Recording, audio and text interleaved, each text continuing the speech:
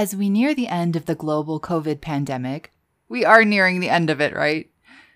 Many things have returned to the way they were before, but remote work, or working from home, still continues to be part of many people's lives, and it looks like that change is here to stay. Working from home presents some amazing opportunities for improving your health, but it can also present some unique challenges. If you currently work from home and feel like you've got your health totally under control, skip this. What are you doing here? But if you work from home and feel like you're having difficulty with your eating habits, not moving your body as much as you'd like to, if you're stressed out, feel like you just can't manage your time, or feel lonelier than you used to, then stick around as I have some tips that could help you out. I'm also going to talk about some of the really common advice we always hear about working from home and why I think it's utter BS. So, hi, this is Julie from Julie Sad Wellness, Holistic Weight Loss Coaching. I help people lose weight and reclaim their vitality through a transformational program that uses scientifically backed nutrition information combined with an overall life upgrade. So, working from home. At the moment, according to a study by a consulting group called McKinsey & Company, nearly 6 out of 10 people have the ability to work from home at least once a week, whereas another 35% work from home the entire week. This was based on a survey they did of 25,000 workers. Working from home brings with it both opportunities and its own unique set of challenges when it comes to our health. On one hand, there are none of the traditional workplace distractions, no coworkers popping by your desk to chat, for example, so you may find that you can get more done when working from home.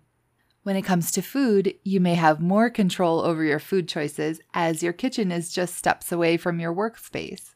Less time spent commuting can add more time back to your day, and you may have more flexibility in your schedule as well, both of which can lead to reduced stress levels.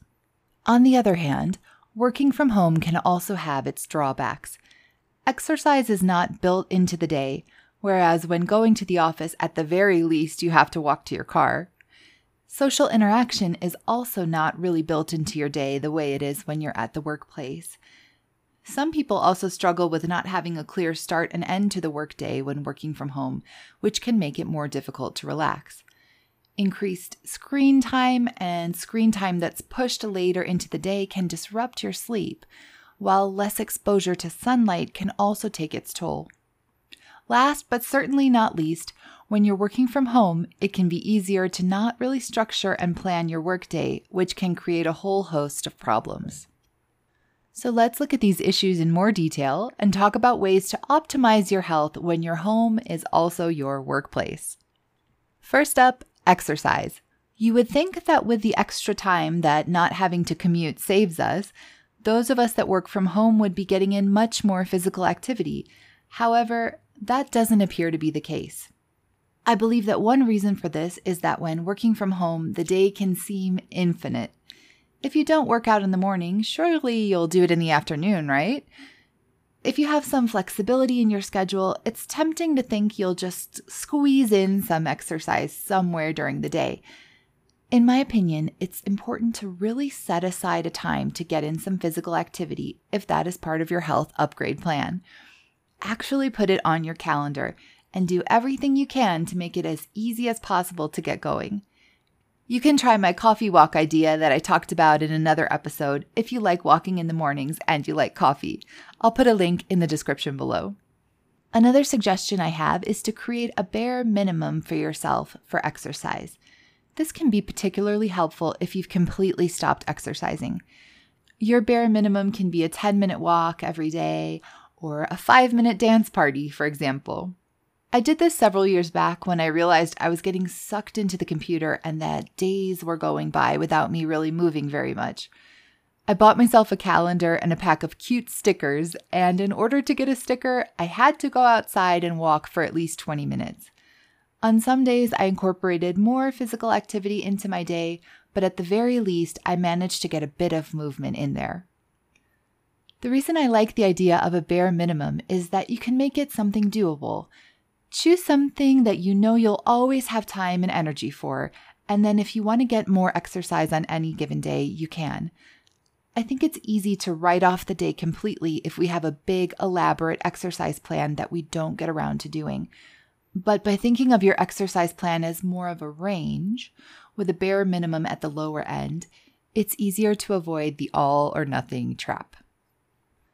Next up, social interaction. Including social interaction into your life can help to reduce stress and strengthen your immune system. For many of us, our social lives can be very much tied to work. When we're suddenly not at the office anymore, it can be a bit of a shift to find ways to socialize. Take stock of your current social life. Do you feel as though you spend enough time seeing others? If not, now's the time to brainstorm some ideas for how to get more social interaction into your life. It could be as simple as making a point to regularly invite friends to get together and making a routine of it.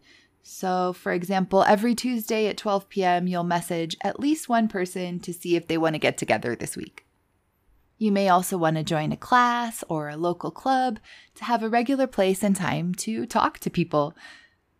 The point is, you may need to be more intentional than you were when you were at the office and get-togethers seem to spontaneously appear.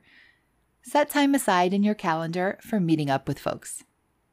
Next, I want to talk about food. Food, glorious food. As I mentioned before, working from home gives you the chance to really take control of your nutrition. You can cook all of your own food if you want to, without worrying about having to pack a lunch for work the next day. However, it does take a bit of strategy.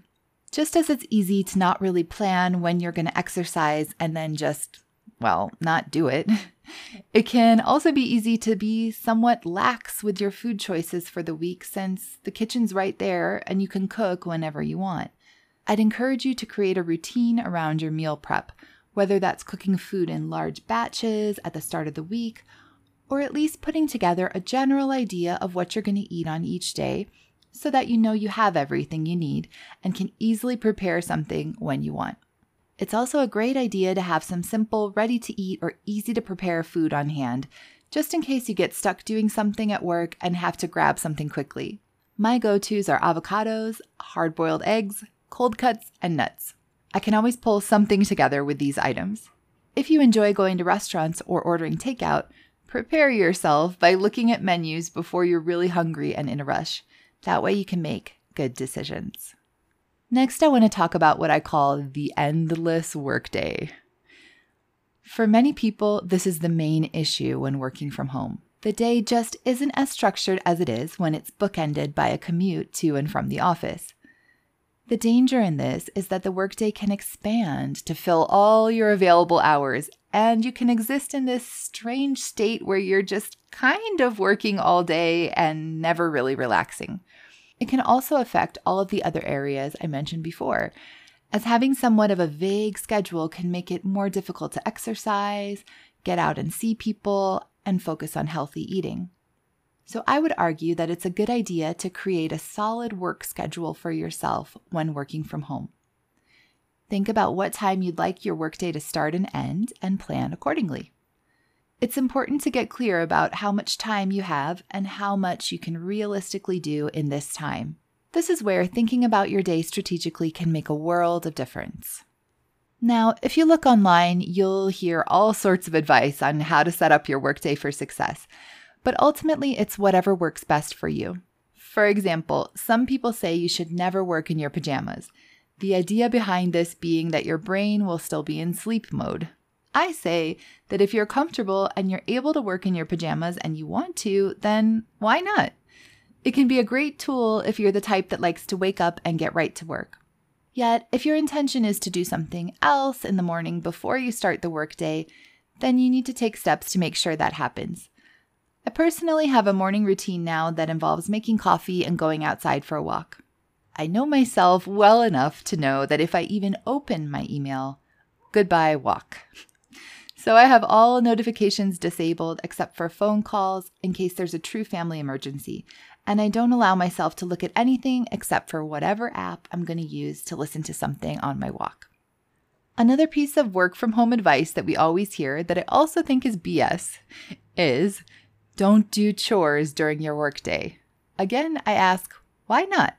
One of the theories behind this is that it can distract you, and Yes, if you suddenly decide to alphabetize your bookshelf for 4 hours, you might find that you haven't gotten much work done. But if you used to work in an office, think back to your typical workday.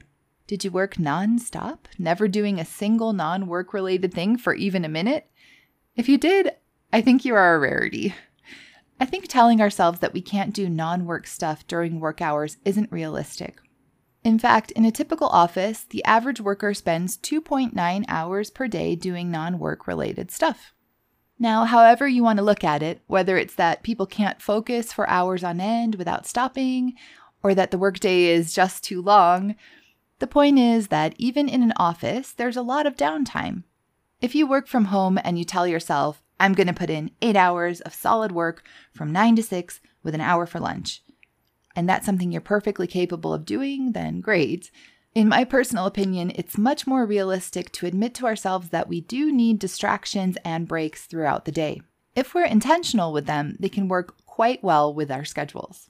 I would also argue that if your work involves working in front of a screen all day, then sorting out the recycling, throwing some clothes in the washer, or tidying up a small area of the house can be a much better break for your eyes than scrolling through social media or news websites, and can also free up more of your time later in the day. Just put it on your calendar so that you're intentional with it and it doesn't throw you off. All right, next I want to mention sunlight, screens, and sleep. No conversation about working from home would be complete without mentioning sunlight, screens, and sleep.